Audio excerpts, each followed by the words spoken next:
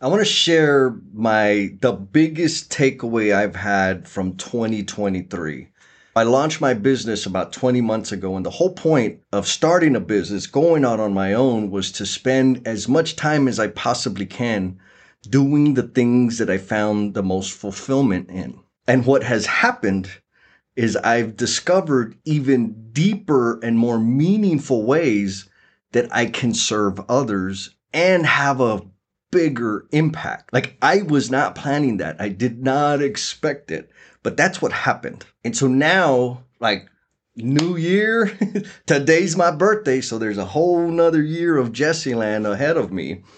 And what I see with complete clarity is a path to equip the right people with a way to deliver a profoundly different experience such that they leave the competition in the dust. So the question to you is, are you prepared to join me in leaving this world better than you found it? Leave a hell yeah in the comments if you are.